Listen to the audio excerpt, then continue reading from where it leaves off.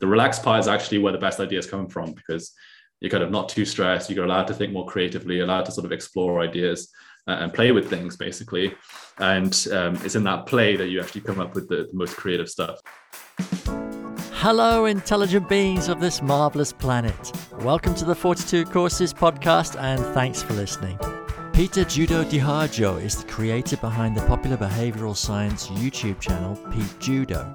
Pete's vibe is enthusiastic and energetic explanations of key concepts in behavioral economics and psychology. He's already attracted thousands of subscribers in the short time since he started the channel.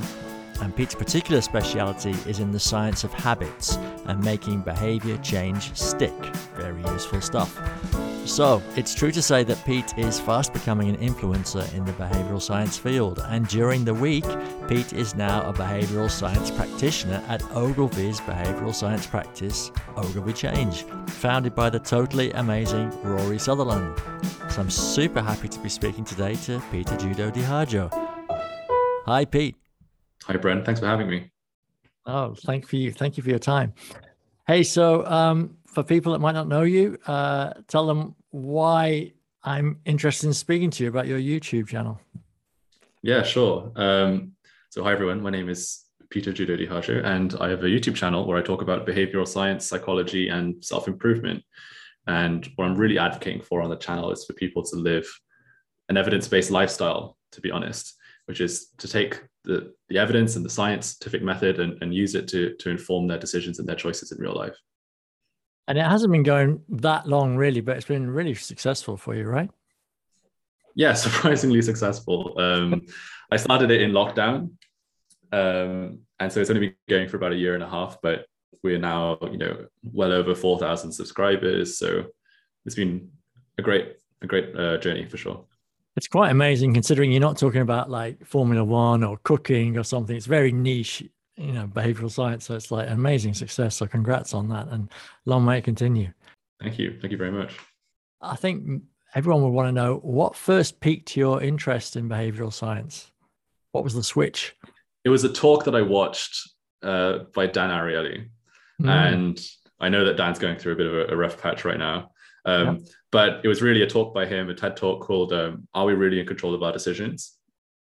And I was going through this weird phase where I was watching lots of TED talks, and I just happened to click on his one, and it just like blew my mind. He talked about the decoy effect. He talked about, asymmetric dominance. And I was like, oh, this is like so interesting that, this is how people's choices can be influenced by these seemingly trivial factors. And so it was from that point on that, I'd read his book, and then I just found Rory, and I, and I watched and read as much as I could, and just haven't really stopped until now, to be honest. But were you delving into areas similar beforehand? Were you into psychology or things like that? I was into psychology a little bit. In the sense that I was reading stuff like Malcolm Gladwell, which is kind of more pop psychology, but with a decent amount of evidence. Definitely just sort of applying a scientific lens in general to human problems was something I've always been interested in. Okay. Did you do sciences at university, or is that where you came from? Yeah, in university I did a joint degree called Psychology and Global Sustainable Development. So half my degree was in psychology, and then half was in sustainability, basically. You said that you wanted to live an evidence-based lifestyle, and that's your reason. But what was the real why, in the Simon Sinek kind of way? What was the why to start your channel? It started out me just talking about stuff that I was curious about, stuff that I was interested in. Rory, it was a conversation I had with Rory Sutherland, and he said, there's not much behavioral science content on YouTube. And I was like, that's true. So that's how I started out. I was just talking about different biases that people had. I talk about the IKEA effect, messenger effects, stuff like that. And that's how I started out. But then over time, I realized there's actually a better way for me to use this platform.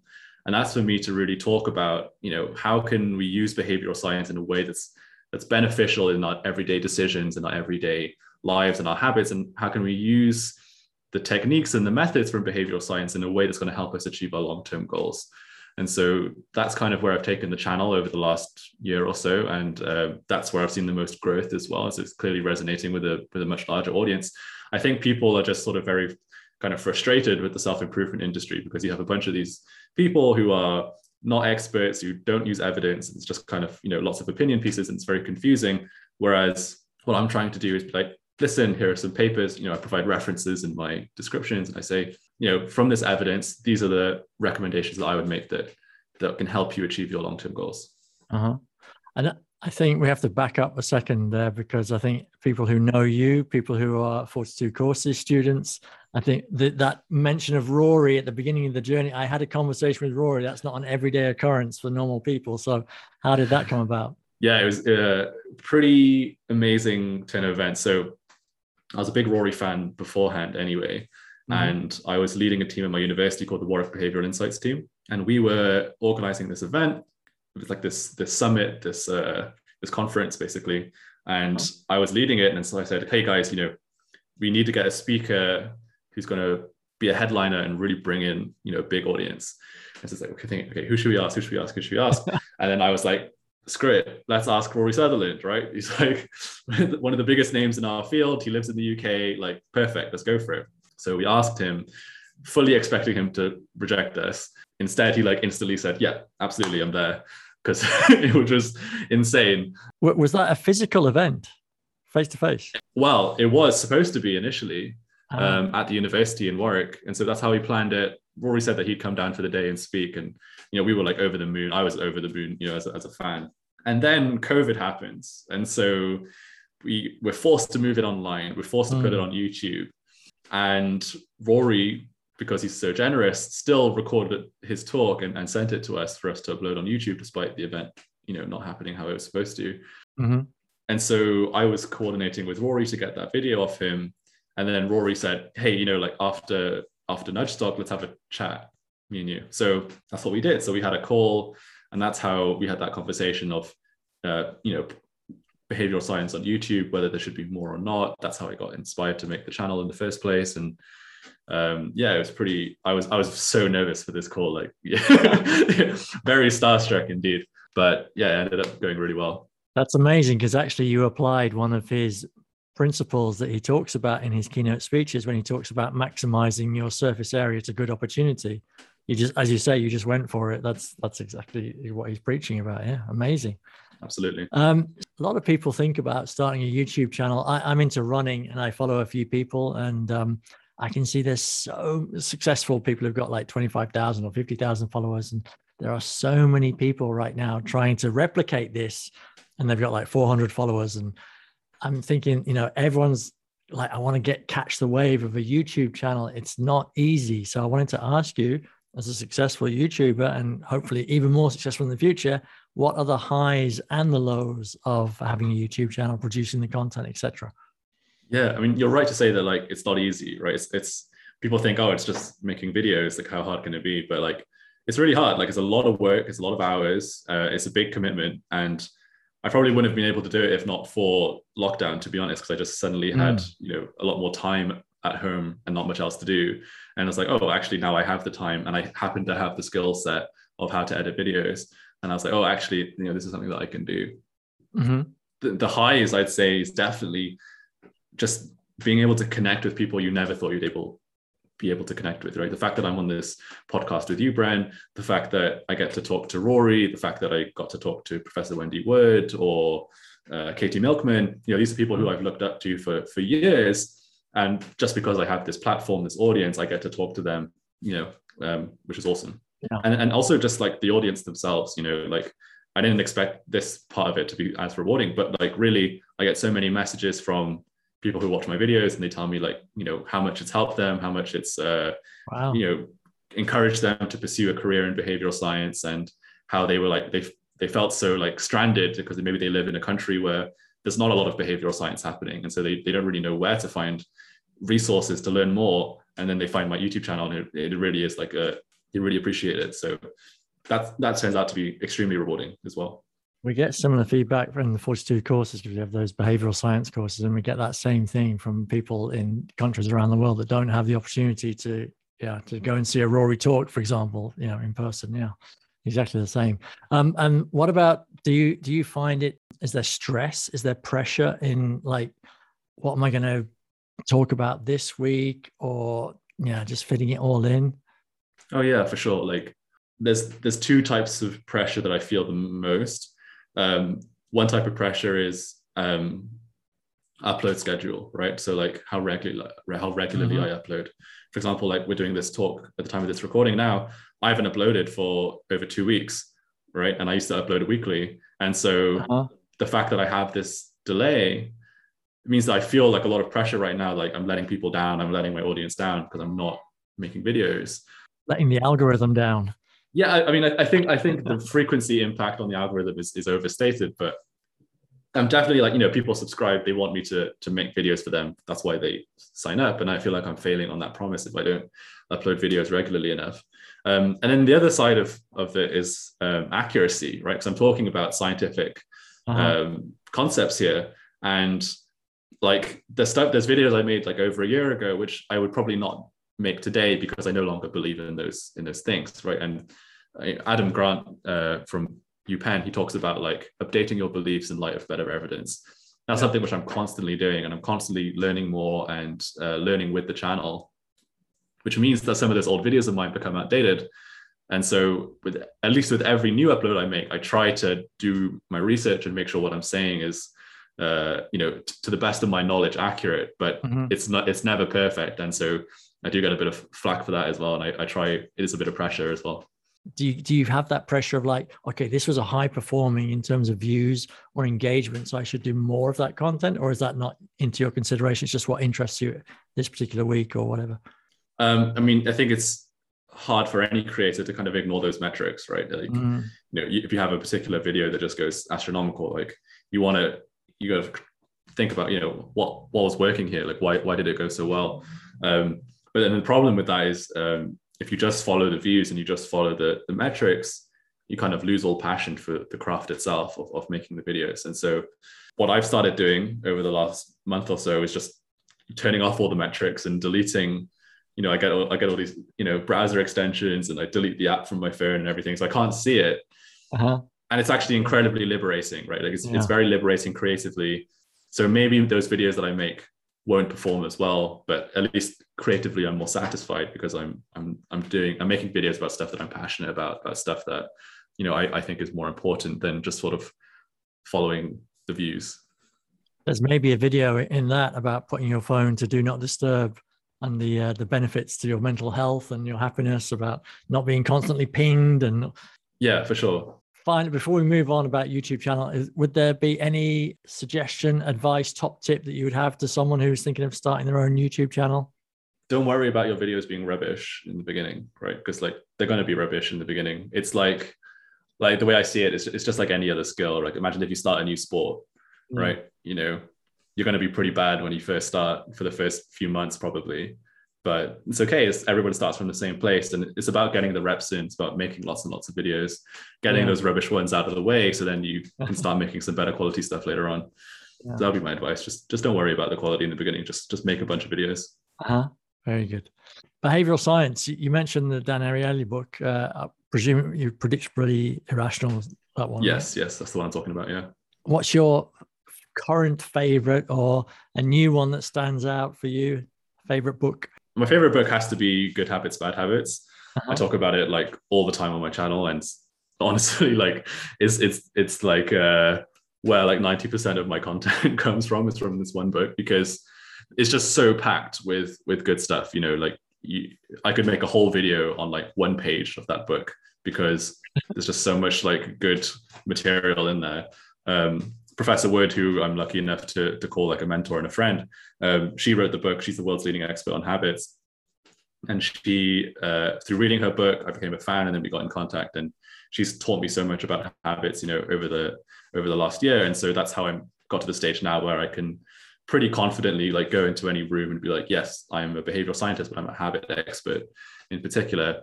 And to be honest, if you just read Good Habits, Bad Habits like 3 or 4 times, like you'll get to a very similar level to me, because it is just packed with so much good stuff in there. That's amazing, actually, that in your behavioral science journey, just 2 of the names, Rory and Professor Wood, and you've been able to contact them. I mean, you couldn't do this in like the world of, I don't know, fintech or Bitcoin, or it's quite, it's an amazing community, right? It's an incredible community. The thing I find with behavioral science is that people are very generous. If you just ask, if you just ask people, everyone's tends to be very nice, unless you're going like right to the top to like, I don't know, Richard Thaler or something. It's a bit more difficult. But, most people in the field, even people who you might think are too famous for you to talk to, they're actually very nice, and will reach out to you. Fantastic. And what about favorite podcasts? Are you a podcast listener?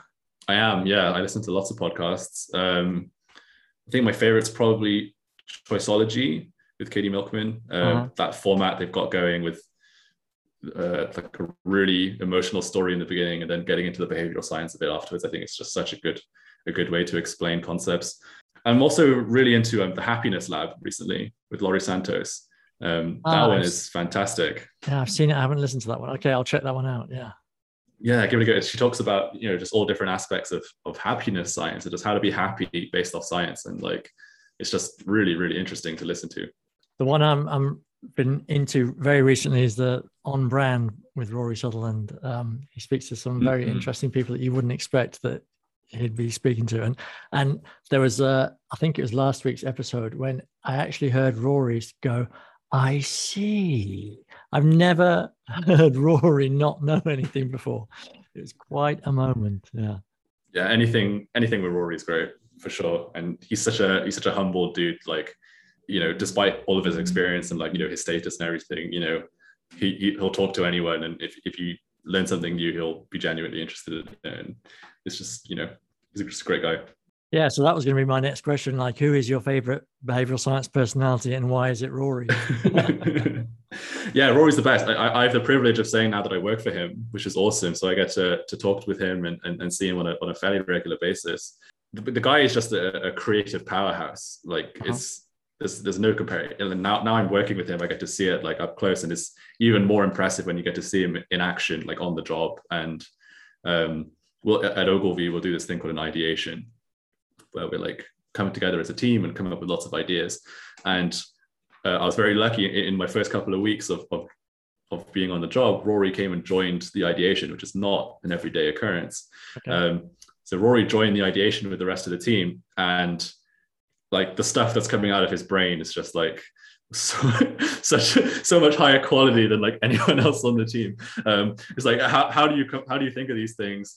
Even for the people who've been like immersed in the whole problem for like a month, and Rory will just come in like, just fresh and come up with the best ideas out of everyone. So yeah, he is really an amazing guy, and someone who I definitely look up to a lot, and I'm privileged to work for at the moment. And like I said, he's not just amazing, but he's also just a nice, genuinely really nice, generous, humble guy. It's very approachable, very tall. Yeah.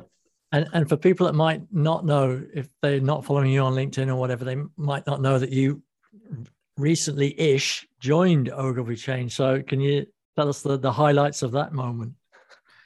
Yeah, I mean, it was a little bit of a dream come true, right? Like it's as a Rory fan, growing up, Ogilvy was always on the top of my list of behavioral science firms to go work for.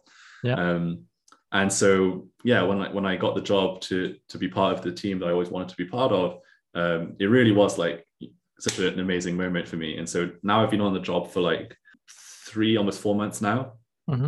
And it's incredible. Like everybody there's, really nice and very welcoming. It's even though Ogilvy is such a big company, the team definitely has a very kind of family feel to it. Everyone looks out for each other. It's very supportive, and I'm just having a great time.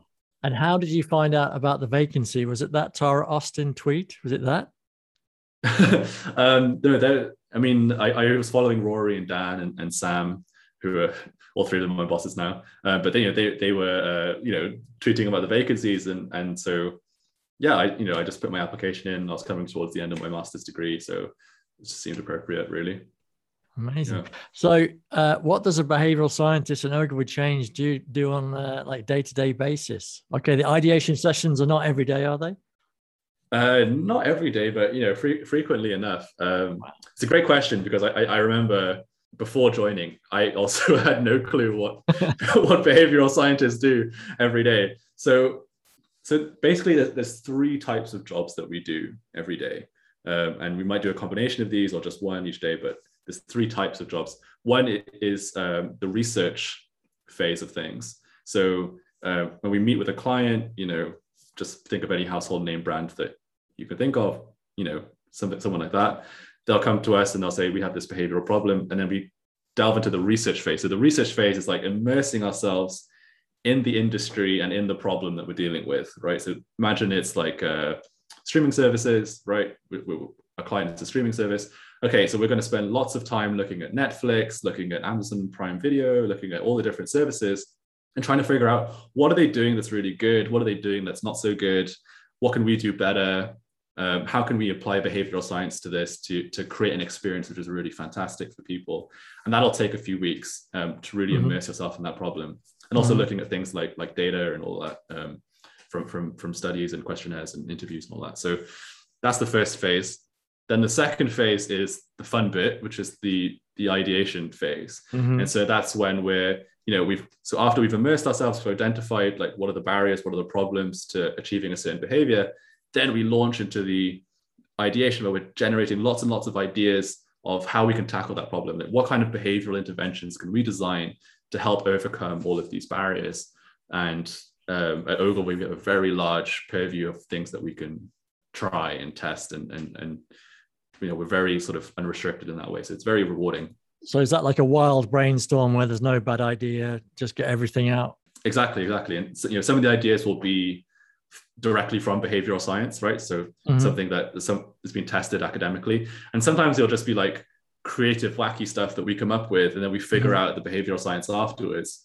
But the idea is to come up with lots of ideas and and then afterwards we narrow it down into like the ones that we think are the best ones, the ones that we think will actually work or that are feasible. And then we'll present those to the client. And then if the client agrees with it, then we work with them to roll it out, to get it prototyped and to get it actually existing in real life. And then we go into the third phase, which is the testing of it. And so that's when we have data and we spend time just processing it and seeing if what we tried actually worked. So those are the three types of jobs we have: research, ideas, and data. It's quite a long process compared to like the kind of high pressure, fast deadline, no timeline, world of advertising agencies where you might have to be doing something an all-nighter and finish it for tomorrow. Sounds like a kind of more relaxed process slightly. You say that, but it's not really like we have a lot of jobs, right? Like we have a lot of clients, and then the clients have deadlines too, because at the end of the day, they're the ones paying us, and so they want certain deliverables by certain weeks, and so sometimes we do have to work like when it gets close to those deadlines, we do have to push. But then I see like the workload kind of goes in waves. So like there'll be times where you have to like work really hard to get something out on time, ready for the client, but then there'll be other weeks where it is a bit more relaxed. And the relaxed part is actually where the best ideas come from, because you're kind of not too stressed. You're allowed to think more creatively, allowed to sort of explore ideas and play with things, basically. And it's in that play that you actually come up with the most creative stuff. So yeah, it's a nice, fun balance. Cool. What would be your advice to someone? Because at 42 Courses, we get a lot of the students asking us how they can get on in the behavioral science industry. So what would be your advice to someone who's super interested in behavioral science, like at the beginning of their reading and understanding of it, and they'd like to get into the industry? Yeah, I get this question a lot. I'll give you two bits of advice. The first one is do a master's, right? Like everyone asks me like, oh, do I need a master's? Is it really necessary? Yeah, like it's pretty much necessary. Like no firm will tell you that it's necessary, but like if you look at who's actually getting hired, it's only really people with masters. And so my top recommendation is if you can afford it and if you can do it, logistically, try and do a master's, because it'll significantly improve your chances of getting in to the industry. And then the next one is get your name out there somehow. So like I did it through a YouTube channel. If you want to start a YouTube channel, go for it as well. But I know friends who had blogs or who wrote books or who just like got involved with their university societies and promoted stuff on social media. If your name's out there and like you're somebody who just isn't just somebody else who's interested in the subject, that's going to go a long way to helping you stand out to employers. And while the industry is growing rapidly and there are new jobs every day, it is still a very competitive job market for people. So, having something extra that's not just official qualifications can really help you stand out. Mm-hmm, mm-hmm. Just skipping back a moment for the masters, are there actual behavioral science strict masters like that, or can it be a bit more varied in the master's title, something psychology or? Yeah, great question. It can be more varied. There's people at my office who did stuff in who did a master's in neuroscience or in marketing. So it's kind of more tangential subjects. But these days there are behavioral science masters, right? My master's was in behavioral and economic science at the University of Warwick, right? It doesn't really get much more on the nose than that. So I did that. There's cognitive decision science at UCL. There's the economics of everyday life at LSE. So those ones are a bit more directly applicable to behavioral science, and the more directly applicable it is, the more useful it'll be to the company and to your CV as well, because it'll legitimately make you better at the job, if you have that qualification. Yeah. But yeah, the tangential ones can also work as well. Just a bit harder. Good advice. Yeah. Okay, moving a bit more left field. Got a foolish question, but these often give some nice results. If behavioral science was a food, what would you say it would be? Yeah, it's such a funny question. I'd say Parmesan cheese, because you can add it to pretty much anything and it's better. Right. Very good. Yeah. Okay, this is a bit more tough. If behavioral science was a sport. Ooh, was a sport? That's tough. I'd say I'll tell you what it wouldn't be. It wouldn't be gymnastics. Okay, because gymnastics looks really hard and is really hard, right? Behavioral science would be a sport that looks really easy until you get into it, and then actually it's pretty difficult. Swimming.